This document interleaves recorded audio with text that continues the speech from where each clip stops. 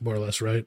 Yeah. So they did that show on Monday, and because I watched it, my feed has been getting all this stuff with the rapture in it, and I saw this as a commercial before a video I watched. So, and then I went and I looked it up and I pulled the trailer up. So I want to watch this trailer with you guys because this is amazing. You have no idea. Aaron says, thank you. Thank you. I'm not crazy. Well, maybe a little. Well, your music taste anyways. Oh gosh. Yeah. All right. So let's watch this trailer. This trailer looks awesome. When the rapture occurs, the world will capture the moment. Cell phones, security cameras, law enforcement body cams, doorbell cams, and more will all bear video record of the great disappearance. The world will reel with concern from watching the strange, mind-boggling, and unbelievable video footage that goes viral across. Now, one thing that Nick was saying on Meaning of Catholic is that for the most part, they believe that the people will disappear without their clothes, so the clothes will be left behind. But some people believe that the people will disappear without their blood, too. What? Yeah. So they should have made this video with bloody clothes just being left all over the place.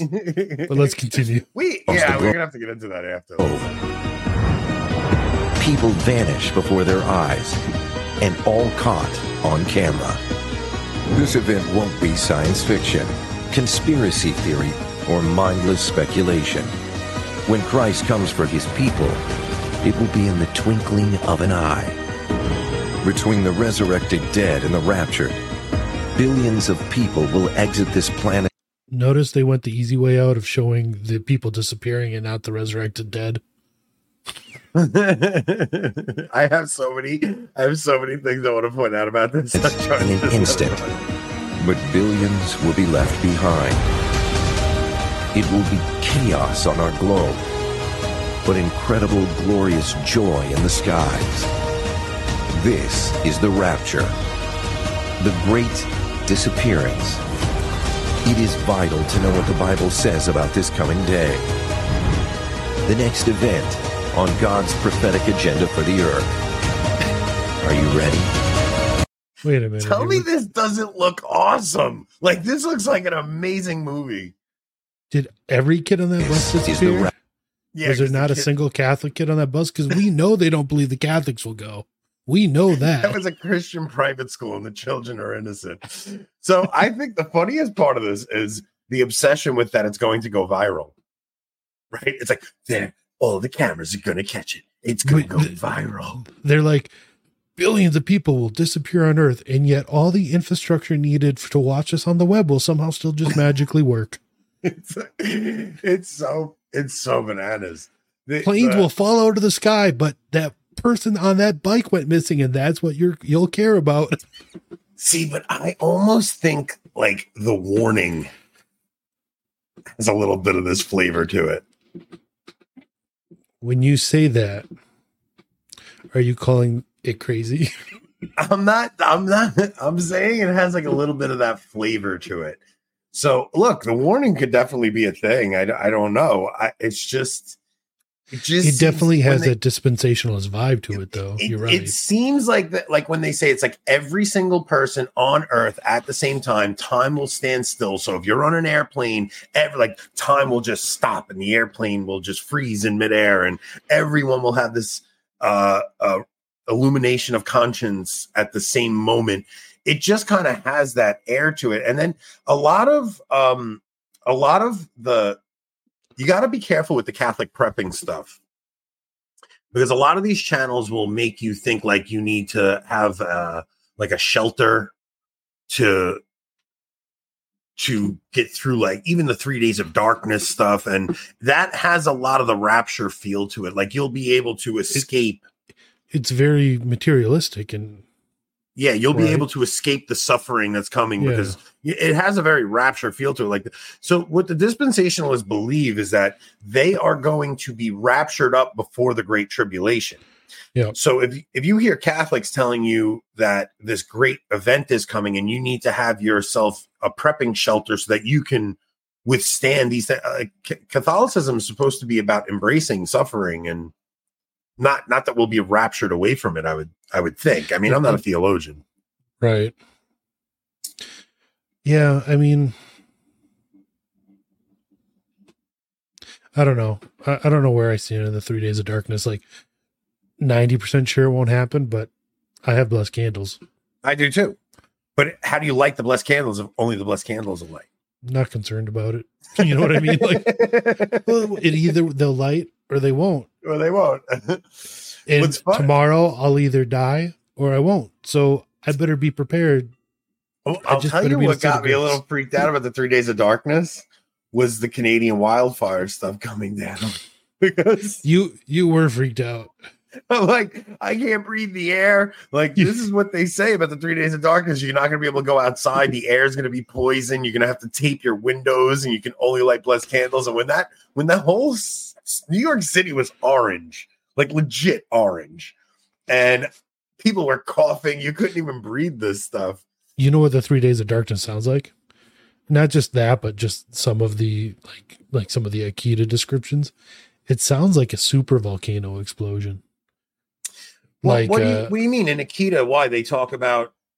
I know. Don't they talk about fire? The living will envy the dead. Is it so? We should read the Akita. I think Akita talks about fire as opposed to like the flood, right? Fire falling from the sky.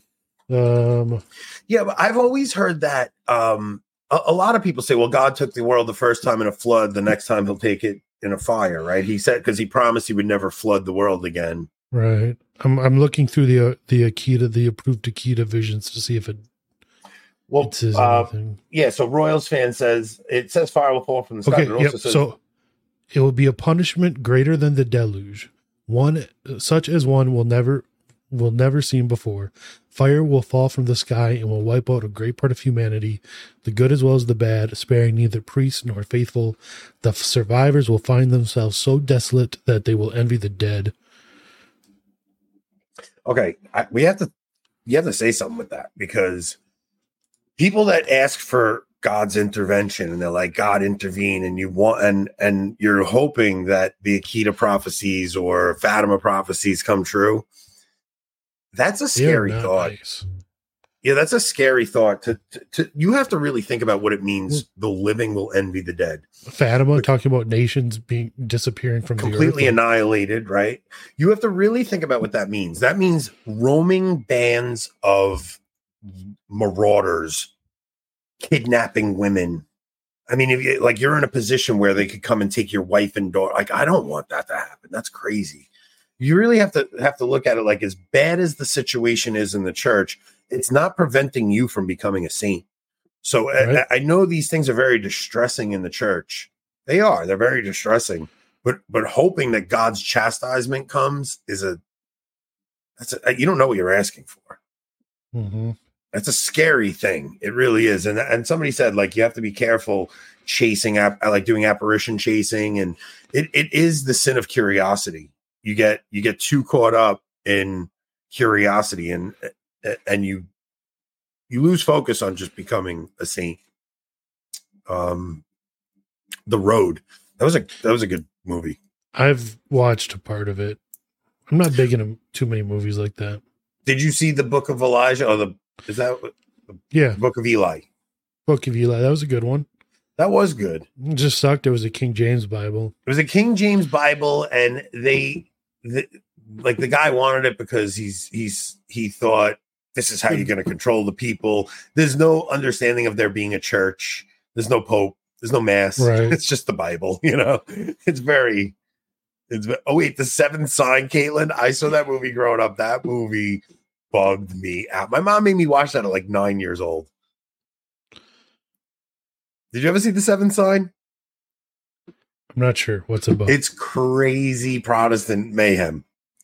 Crazy Protestant mayhem. My mom was so caught up in end time stuff. Listen to me. Growing up, before the year 2000, I think I've told you this, like before Y2K, my mom had the whole basement stocked with canned food. She thought the world was going to end in Y2K.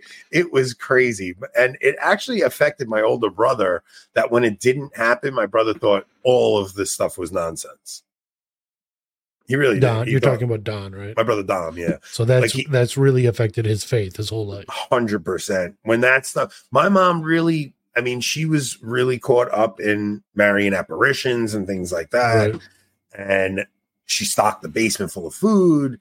But when none of that happened, my brother kind of questioned everything. Then he went to college, and in Philosophy 101, they started doing situational ethics and challenging Philosophy every 101.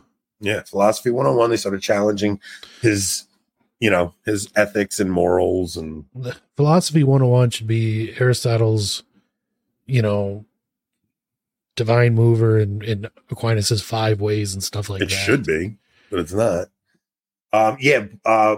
Max says Garabandal talks about a synod, so that's kind of strange, right? I mean, synods have been really common throughout church history, but it talks about a synod in a way as if right. It does seem really like familiar, right? And the thing is, the word synod wasn't very common in the 70s when this happened. No, because there hadn't been a synod for a long time. Exactly. So, yeah, synods were always regional, not global. Right. I mean, that's literally like a global synod doesn't make sense. That's called an ecumenical council. Brandon says, I have blessed candles, but I usually end up using them when I camp overnight in a place with lots of bears. I just burn one all night in the entryway of my tent. I've had bears in the site sniffing around the tent on the picnic table in my car, but not in it. Once a bear got in the car of the adjacent site, but that was because the people left the rear window open. So I bought a bunch of beeswax candles, and I had them blessed, and I have them at my house. And I asked my wife a couple weeks ago, I'm like, hey, where are those candles? She's like, I used them. Like, what do you mean you used them? No, you've doomed us. 3 days of darkness is going to come. My wife burned the candles around the house. That would be typical woman. All of a sudden, light throughout the whole world gone, and you're like, Nicole, where are those blessed candles? I bought these candles them. Just for this. She's the worst. Well, it's like the tweet you said. You bought the light on the boat. You're like, I bought the new light for the boat so we could see in the dark. And then, listen to me. I bought a flashlight at the camping store at the site, and I'm like, oh, we don't have light on the boat. So it's funny. It's a light switch that you turn on and it lights up. And I hand it to my wife. I'm like, we need this for tonight because we don't have a light. So it starts getting dark, and I'm like, why don't you go get the light so we can turn the light on? She goes, I can't find it. It's too dark. I'm like, Nicole, the irony. I saw you tweet that, and I'm like, I read it to Hope. I'm like, Hope, just listen to this. My wife.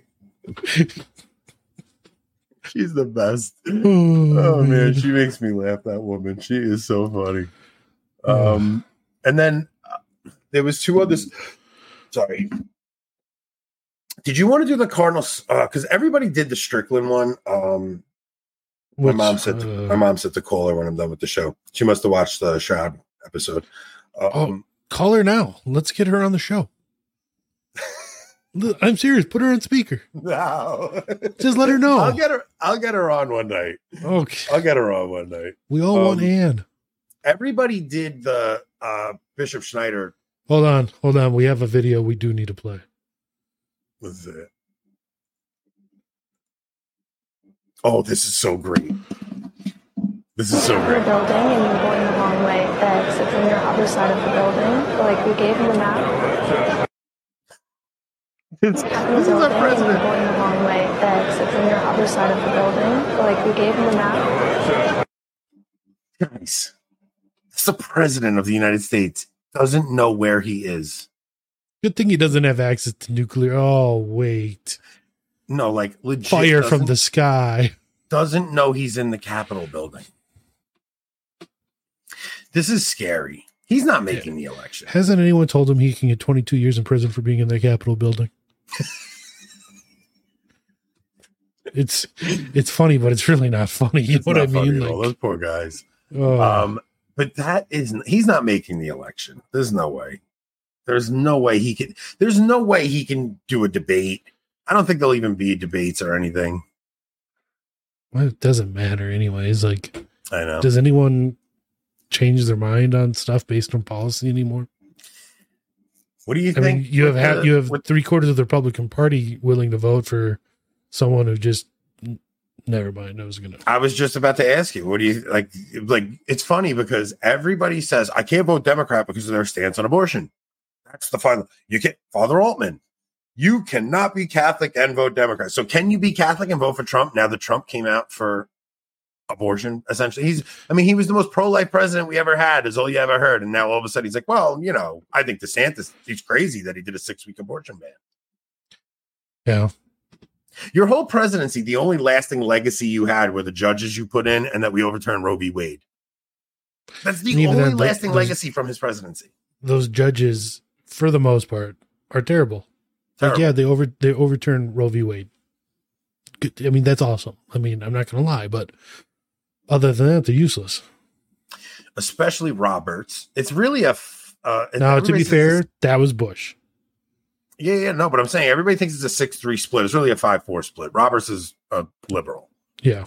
Like, he's a legit liberal. You have a 5-4 split, and even those conservatives, you have 2 good ones. Thomas and Alito. That's it. Yeah.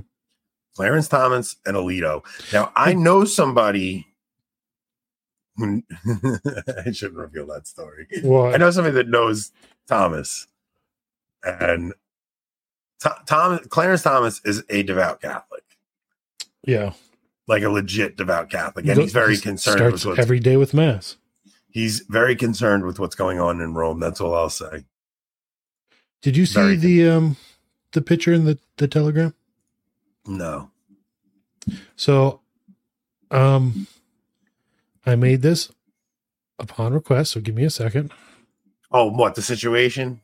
Yeah. Oh, yeah. You did. I saw it on Twitter, you jerk. I'm like, what? Why are we making pictures of Anthony looking gay? Come on. Are you kidding me?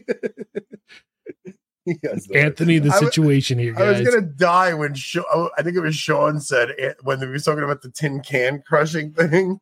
And I'm like, I don't think I did that experiment in school. And Sean pops in right away. Anthony didn't make it that far in school. I wanted to say something too, but I'm like, no, I shouldn't. Do you know how many thousands of photos I had to look through on your wife's Facebook for that one? For any that worked for that photo? So what did you do? You superimposed my face on a photo of the situation? Yep. If you notice you were skiing, there's snow in your hair. Frosted hair. Oh, man. I'm going to tell my wife to block you on Facebook. It's probably a smart move, to be fair, to be honest. The one time you took a picture thinking it was me, it was the kid my wife's cousin that I fought. That just a few days before. It was like I had a fight with my wife's cousin, broke my hand, and Rob takes a picture of Nicole's Facebook and puts it up thinking it's me, and it's the kid that I just like fought. You from 20 years ago. I'm sorry. Oh, man. All right, so everybody did the Schneider thing, right? Where Schneider actually talked about Altman's position. And yes. I have to say, I agree with Schneider. I agree too. That's Father Isaac's position too. Isaac, it's even, I don't know. Father Mosley just thinks he just says it's not for him to say one way or the other. Right. And I think that's the position most of us need to take. It's just, you have no authority to make that call. Right. I mean, it's just not. Everything's in God's hands. It doesn't matter what you think. And the thing is, like, no one even, the one authority that might exist other than a future pope, would maybe be an ecumenical council. But even then, they're not really sure. You know what I mean? Well, he was saying even like the cardinals, like even the curia couldn't depose the pope. No one can judge the pope. Right. In previous cases, like the Western Schism, they had to have 3 of the 3 reigning popes all resigned, and then a new one was elected. Yeah. It wasn't the curia coming together to say, this is who we've elected, now you're all screwed. No, they waited for all 3 of those supposed popes to resign. Now, I do think the curia can put pressure on the pope. They may not be able to depose him. I think a king could have deposed the pope, right? No, that's kind of the Caesaropapism of the East, right? The emperor did depose popes illegally and then install anti-popes, but oh yeah, and I know that was the plot of the Borgias. That stupid show. That stupid show. And it was De La Rovere was trying to get the King of France to depose. Right. I mean, that was tried, and there were some theories upon that and stuff, but yeah. Guys, I'm not. First off, we've never gotten more. First off, Rob and I never get hate, ever, like ever. Me and Rob never get to it. We just don't get hate in the comments. Like, for the most part, anybody that watches our show enjoys it. There might be something that somebody disagrees with us on, but they're always charitable to us. That Altman video, where all I said was I wasn't crazy about how he handled being in front of a crowd like that, and I thought it's a little dangerous to amp a crowd like that up on something like saying this bishop, God damns you. I don't even like that language. I don't like that language by singling someone out like that. That's not any of our place to do that. You can talk generalities. I agree with him saying like what he's saying. I mean, that is God's judgment will come down on them. But I just had a hard time with the way it was handled. So I didn't say anything about his positions. I just said I thought that was a little dicey to do that in front of a crowd. And we got bombarded by people making it like we were bashing Altman, and I wasn't. I don't know. I guess we were taking a really like boring, beige, middle of the road position. Like that's what we should have been excoriated for instead. Right? It's funny. People got so mad. And I think a lot of it would be older Catholics, right? I think Altman has a lot of older Novus Ordo type Catholics.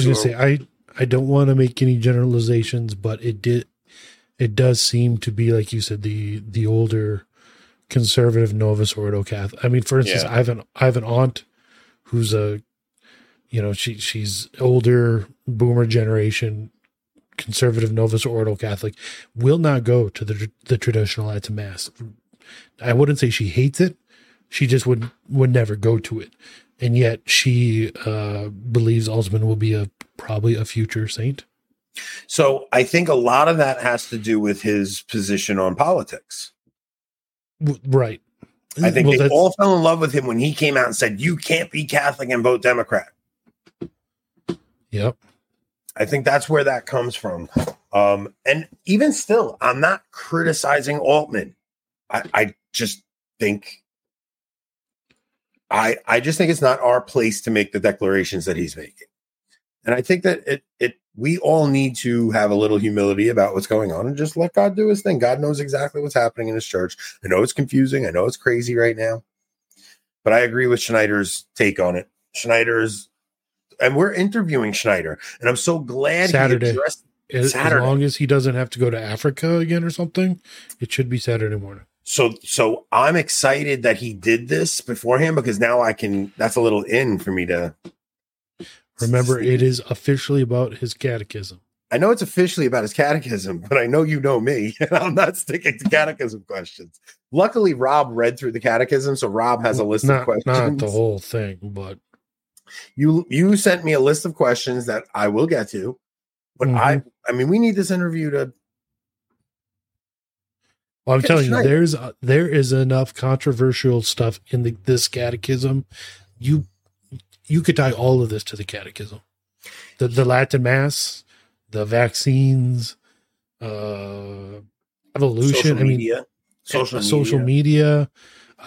He talks about obeying certain bishops and stuff, right? Yeah, all of it. Where's the catechism on Crocs? I think Rob's giving the Crocs up, right? I had to. My feet were just so bad. So bad. They're terrible. They're terrible for your feet, man. They really are. So I don't have that article you're talking about. Not in WhatsApp. You might have texted it. Carl said there are times Rob has to keep Anthony on a leash. I know everybody thinks that. There are times I have to keep Rob on a leash. Everybody thinks Anthony's the bad guy. Okay, so wait, I have all right. So there was two things. The Cardinal Sarah one. Where did I send that? Aaron, we are talking about. It's not labeled as a catechism. That's what it is. But Schneider is releasing a work called Credo, which is Latin for creed. It's called something Credo, like a compendium of the Catholic faith. It's a question and answer format similar to the Baltimore Catechism or the Catechism of Pius X, but it's with all the updated issues, social media use, vaccines, Latin mass restrictions, everything basically. Yes. Okay. So I sent you the Cardinal Sarah article, but I want to find the tweet that highlighted the important part. Let me see if I can find it.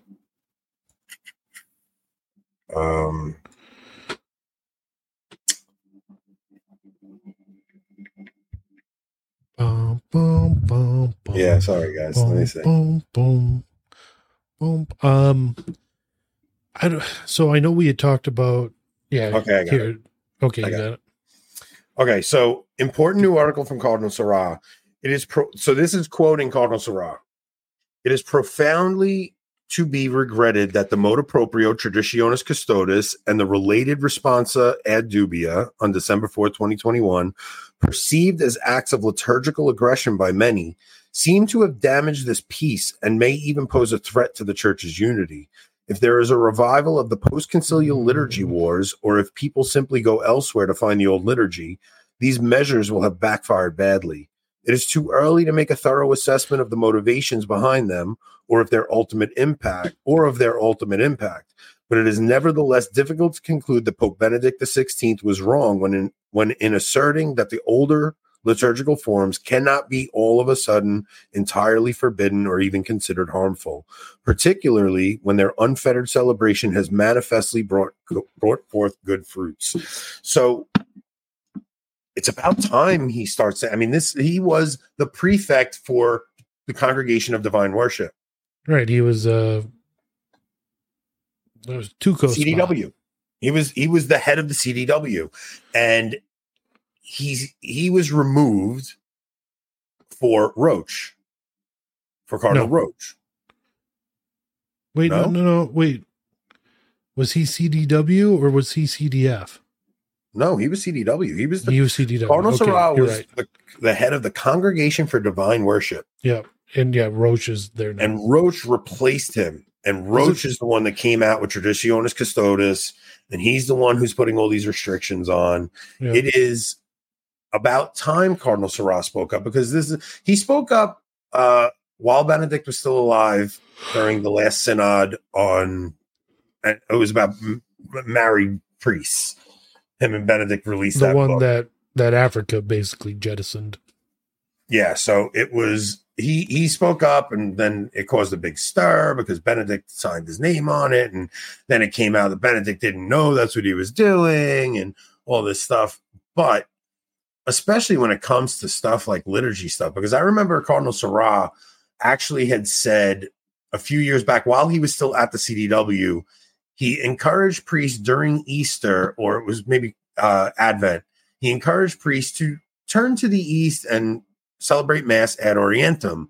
Mm-hmm. And Francis rebuked him publicly and said, no, that is not the norm. It's crazy that these guys get so bent out of shape about even ad Orientem. It is just ridiculous. It's part of the disorientation, though. Like you bringing that up was such a powerful thing, saying how we face the Orient and the fact that versus populum is disorienting. Like in its nature is disorienting because you're no longer facing the Orient, which is why it's called ad Orientem.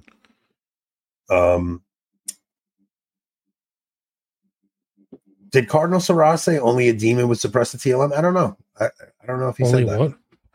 African bishops can be freaks though, and have been. There are a few. Like what's his name from South Africa? he's one of Francis's guys. He sends them to the UN all the time. I've gotten into arguments with him on Twitter. Like, who is Really? this? Yeah. Let me see if there's anything else in here. One of the unnoticed but important contributions of Joseph Ratzinger's The Spirit of the Liturgy is its reflection on authority, specifically papal authority in the sacred liturgy, noting that the Western liturgy is something that, borrowing the words of J.A. Jungmann has come to be that is an organic growth, not a specially contrived production, something organic that grows and whose laws of growth determine the possibilities of further development. Cardinal Ratzinger observes that in modern times, the more vigorously the Petrine primacy was displayed, the more the question came up about the extent of the limits of his authority, which of course had never been considered. After the Second Vatican Council, the impression arose that the Pope really could do anything in liturgical matters, especially if he were acting on the mandate of an ecumenical council. Eventually, the idea of the givenness of the liturgy, the fact that one cannot do with it what one will, faded from the public consciousness of the West. In fact, the First Vatican Council had in no way defined the Pope as an absolute monarch. On the contrary, it presented him as the guarantor of obedience to the revealed word. The Pope's authority is bound to the tradition of faith, and that also applies to the liturgy. It is not manufactured by the authorities. Even the Pope can only be a humble servant of its lawful development and abiding integrity and identity. The authority of the Pope is not unlimited. It is at the service of sacred tradition. One of the Pope's official titles, even under Francis, he didn't get rid of this one, is the servant of the servants of God. Yeah. Not the oppressor of the servants of God. Oh man, and that's what we have right now.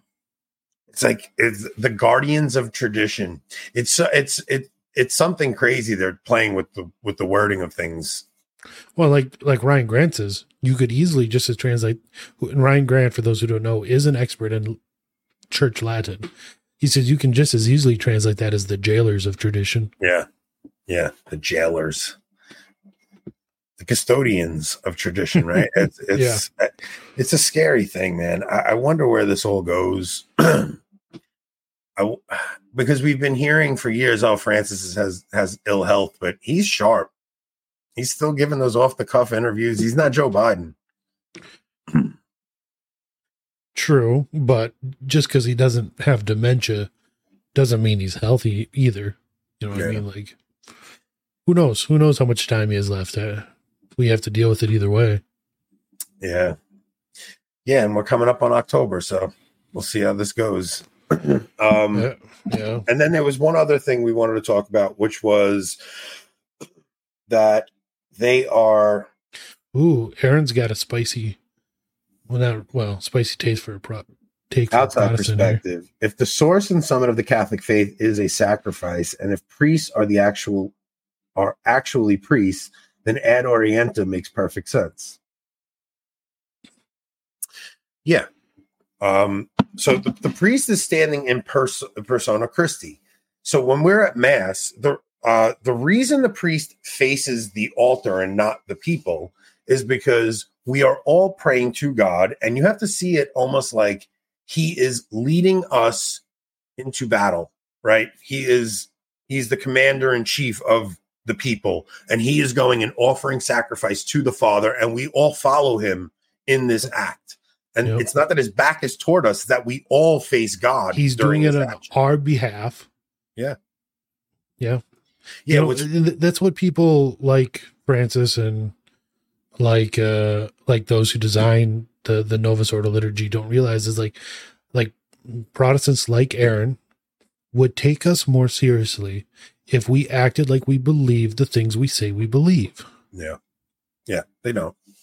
Yeah, I went to a Cursillo early on in my conversion. You ever do that? A what? A Cursillo. What's that? So it's a retreat that you go on. It's typically one where you would want to send somebody who's maybe having a hard go at things and is open to God, right? But Okay. I had already had my conversion. I'd already discovered Scott Hahn at this point. I knew way too much about my faith to really go on this trip. This is one where you want to kind of, if you know anybody that's in a spot in their life where you think they would be open to an experience of God, this is a very emotional retreat. Like if someone has just hit rock bottom and they need something to pick them they're back seeking up. God. Right. They're seeking God. They're in a position where they're seeking him, but don't know much about their faith. This is a great retreat for a scenario like that. I had known way too much at this point, but it was the only retreat around, and you can't go just on your own. You have to have been somebody that went, and you send someone else. So my uncle had gone early on in his conversion, and he signed me up for this. So when I went, it was a very emotional experience. Everybody's crying and the whole nine, and some of the other guys, they were reading Richard Rohr and being meanwhile Anthony's going down his list like, no, you can't cry for that. Nope, you can't cry for that. That one's not allowed. I did not have a great experience at that retreat, but so I would not suggest it to anybody who knows their faith well, but it can be beneficial to somebody who's seeking something. But the one great thing I did get from it, because this is very early on in my conversion, and I never understood the idea of ad orientem or anything. The priest actually turned the mass around for us. And he explained to us, he said, we used to celebrate the mass this way, and this is why. And he explained all that to us. And he said, it's not that my back is to you, men. It's that we're all going to offer sacrifice to God. And I am your leader, and I am offering it to God on your behalf. And that's how he explained it to us. And I was like, this is amazing. Like, why don't we do this? And why not, when you do it, explain why you do it so that people actually understand the meaning behind doing it? Because the idea that so many people even thought that it was the priest with his back to us shows you the lack of catechesis there was before the liturgical changes. Yeah. It's like he might have his back to you, but he has his face towards God. Which one's more important? And it's not just that. When you see the priest at a Latin mass, when you see the priest hold the Eucharist up at the foot of the cross, so you're seeing the host being raised up to the cross. So now you see it as you look up, and you're not supposed to. A lot of people bow their heads and close their eyes when the priest raises it. You're not supposed to do that. You can, after he brings it down, you can bow your head in reverence. Generally, you bow when he does his first genuflection. Then you raise your head and look as he does the elevation. Then you bow when he genuflects again. So the reason you look when he does the genuflection, when he raises the host, is you are supposed to say the words that doubting Thomas said, my Lord and my God. My God. Yep. And you're supposed to actually see, wow, my Lord and my God is held up in that host. Yep.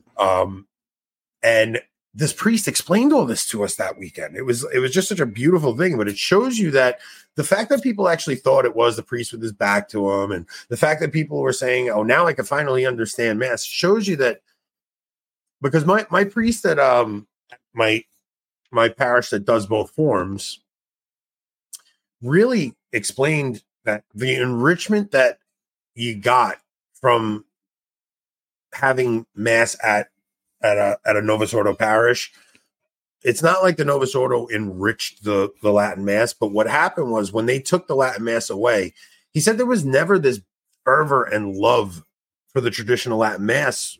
That's why the traditional movement was so small. Think about it. You even listen to Michael Matt when he talks about it. He's like, guys, in the 70s, there was 100 of us. Yeah. There was nobody. The people that were really affected by losing it just left the church and just stopped going. And then everybody else was all caught up in the revolution and couldn't wait to go to this new cool thing and singing their 70s songs. So it was a very small movement, the traditional movement back then.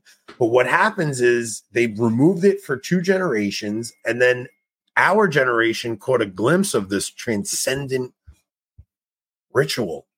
And it led to everybody going, man, when you go to a traditional mass now, everybody's got a missal out. Everybody's following along. You talk about active participation. I actively participated in a Latin Mass more than I ever did it at Novus Ordo. I actively participate in my Novus Ordo by reading my TLM Missal.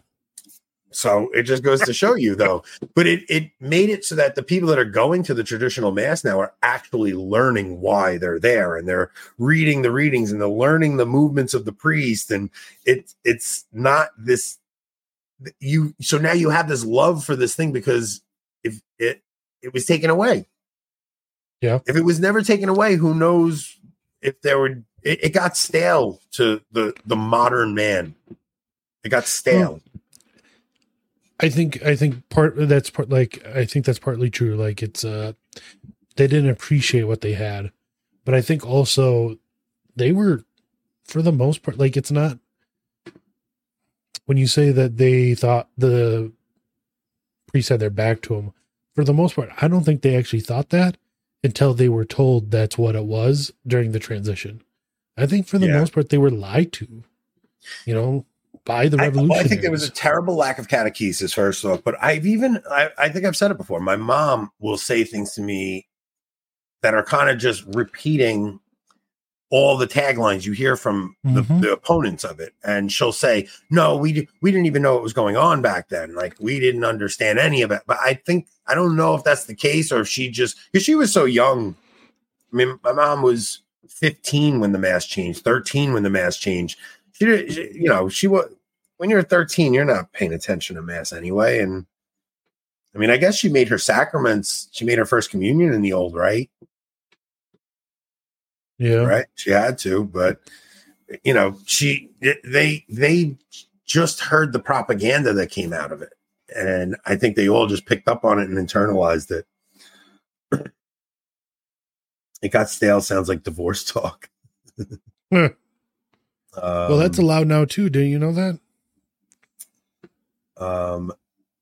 Aaron, wait, who wrote that? Because I see Margot. Margot says he's got to try a TLM. Oh, he's only been to a Aaron Novus Ordo. says he went to one Novus Ordo with Keith. Was very, very reverent. He feels bad for those who have to put up with silly nonsense. Aaron, if you ever get a chance, it's okay. So even if you go just to appreciate witnessing a ritual that has been going on for over 1,000 years. I mean, slight deviations, but for the most part, the heart of the ritual itself has been going on for 1,500, 1,600 years. And you're seeing this ancient ritual that was passed down from the apostles. It's an apostolic liturgy. The Roman canon, they're pretty sure was at least begun to be written by St. Peter. First century by St. Peter. It was finished by Gregory the Great, 600. You're talking about when Paul talks about hold fast to the traditions, whether written down in epistle or by word of mouth. What Paul does as he's going around and preaching to the Gentiles, he goes into a community, sets it up.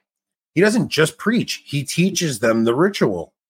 The liturgy. Yeah. The liturgy is what he's teaching them. And that's how you embody the Christian faith. So he goes, lays his hands on somebody. And back in the early church, the miraculous was everywhere. So he would lay his hands on a bishop and they would get the gift of prophecy. The miracle was sharing, Anthony. Yeah. But they would get the gift of prophecy where they would actually get the knowledge infused into their minds. So he would set up the liturgy for them and teach them how to practice this liturgy. And that is what develops over time. And it starts off as an acorn, or it starts off as the mustard seed, right? That's the parable of the mustard seed. And over time, it develops into the greatest tree in the garden. So yeah, the second one I went to was a TLM. After our episode with Keith. I finally watched the show. Hilarious watching you guys talk about me.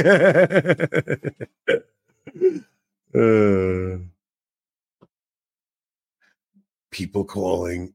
Oh man, it's funny that you'll hear people say that the Novus Ordo, the apostles would recognize the Novus Ordo more than they would recognize. It's just such a silly.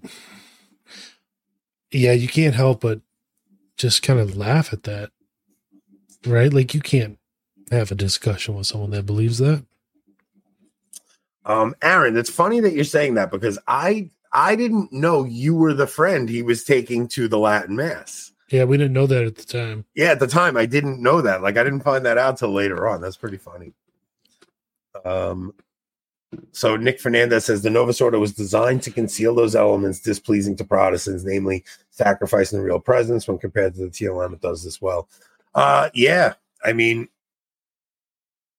it's hard. I because a lot of people that are still going to the Novus Ordo are just going because that's the mass they have available. I mean, Rob still has to go. It's hard when you got to make a 2-hour drive to go to a Latin mass. It's just not, the way they set things up, it's just not easy. It's especially hard when, like, it's not just the mass, right? Because I have 3 kids. I love the faith and love learning about the faith and love teaching it to others. Like, I want my family to be involved in a community. Well, it's hard to do that in our local parishes when they're largely boomer, Novus Ordo. Yeah. Like, we're the only young family in our parish. Yeah. Right. So not only do I have that gulf between trad and Novus Ordo, but there's also just that age gap, and these are the type of people that think we're crazy for having 3 kids, let alone wanting more. So like, there's that gulf, but then like, I can't have a community with the parish that's 2 hours away. How do I get there on a weeknight? How do my kids get there on a weeknight? How do you have a men's group with those guys? They're so far away. That's the same challenge I face, right? So after mass, it's usually me, Don, and Tom will talk for a few minutes outside, but I don't really know everybody at the parish because the parish is 45 minutes away, and my wife's usually in a rush to go and do something because we have an hour ride home, and it is difficult with those far away parishes. It's hard to like lay down roots, and I'm bouncing between 2 parishes because one of them's 20 minutes away and it's every other Sunday.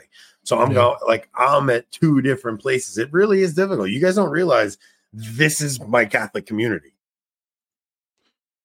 After mass, Anthony takes off ASAP. I do not. By the way, he's so bullshit.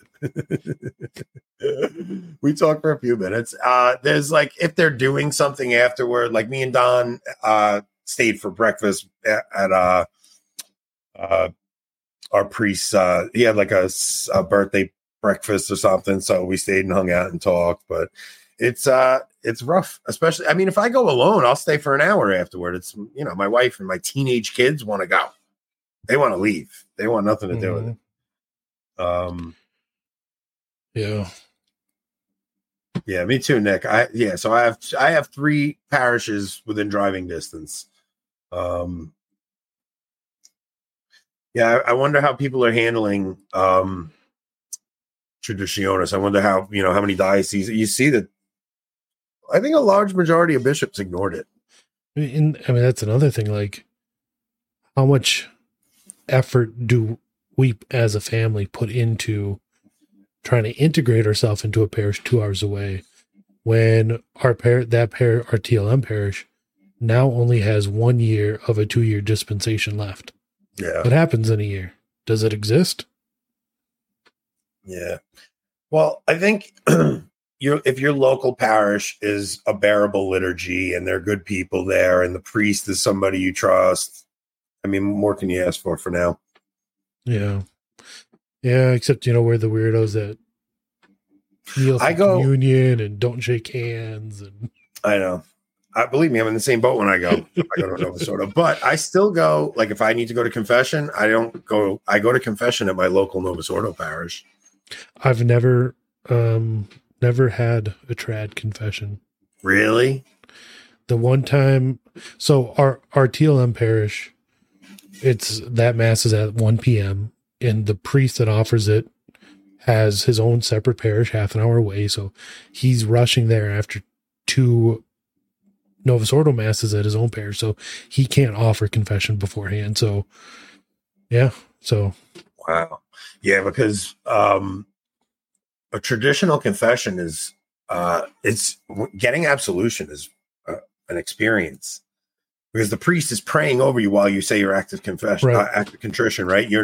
He's almost not listening to your act of contrition. He's just praying in Latin really fast. And then you hear the Te Absolvo, you hear it at the end.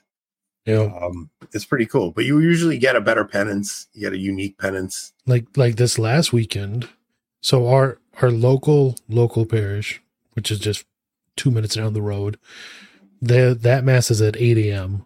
confession starts at 7:30. We often don't make it to that mass because of the kids, right? It's hard to get up that early. So there's another parish, another Novus Ordo parish half an hour away that advertises confessions half an hour before mass. That's at 10:30. So we wanted to go to confession. So we couldn't go to the TLM. So we decided to drive to that one. We get there, no confession. I just bailed on you. Yeah. Frustrating. Yeah, every once in a while they'll have confession during mass at St. Rocco's, and that's amazing. St. Rock, is that the diocesan or the SSB? The diocesan at St. Rocco's, they have confession during mass at Good night, Aaron.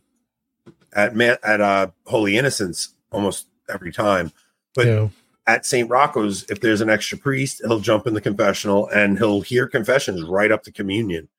So the thing is, a lot of people can't make it to that Saturday 4:00 to 4:30 confession. Like, I mean, that's when they offer it, Saturday 4:00 to 4:30. So a lot of people can't make it in that half an hour. 7-minute warning, 6-minute warning now. Should we do what we usually do? No, they know by now. Yeah, that bit's gonna get old. All right, let's wrap this one up. We didn't get to the FDA is debating artificial wombs. That was one of the stories I wanted to cover. Yeah, I saw that. It's just more debauchery going on in the world. That's all. Yeah. So Thursday, the next Shroud episode. So that's Dr. Gilbert Lavoie. We're going to be going over his book. He talks, his book touches on a lot of the scientific aspects, including kind of what you were hinting at with the no gravity. Yeah. He doesn't, it's not that there was no gravity. It's that this image, the blood stains show a man laying down. The image, though, was made when the man was upright, but because his feet are crossed, the man was not standing. So he was upright, levitating off the ground. And the cloth itself was pulled taut. There's no wrinkles in it and wrapped around them. It's wrapped around, it's folded, wrapped around the body. Yeah, there's some interesting things there. I wanted to get Barry didn't want to talk speculation. I want to talk speculation with there's not, I mean, if we go by the book, there's not a lot of, like, he's able to prove all the stuff. He does so with pictures and evidence in the book. Yeah. But then the second half of the book, he goes deep into the Gospel of John, showing how John, more or less throughout his gospel, tells us that he has the Shroud of Turin. Wow. Really? He couldn't say that, of course, because images of God are strictly forbidden in Judaism. But he, throughout the gospel, especially towards the end, he's telling you about the shroud, and that's what most of the book is about. So it's going to be really cool. Oh, that's so awesome. Oh, that's unique. It is. Yeah. That's very cool. Okay, so that's Thursday. So we'll do the same thing with him. We'll keep him for YouTube, and then we'll jump over here and do a second half over here, and then I'll look and see if there's any good clips to throw on YouTube from this show, and we'll throw those up on YouTube. Saturday is Saturday is Strickland. No, Schneider. I mean Schneider. I don't know why I always mix them up. So we're now after the point. We probably could do it live, but I think they still want it recorded. So we'll record it and then release it when they want us to. When did they say we could release it? I want to say it was after the 23rd. Okay. But we'll see. Let's see if they even let us release it after the questions I ask. Oh, gosh. I'm going to ask some spicy questions. I'm going to think about them. Let's do it to where they're at the end and we can cut them off if need be. I don't want them interspersed throughout. Let's do the book so we have something we can release. And what then do you guys think? Should I take Rob's advice here? Screw this. Sorry, guys. Just can't deal with him. Oh, he gets to be so much sometimes. You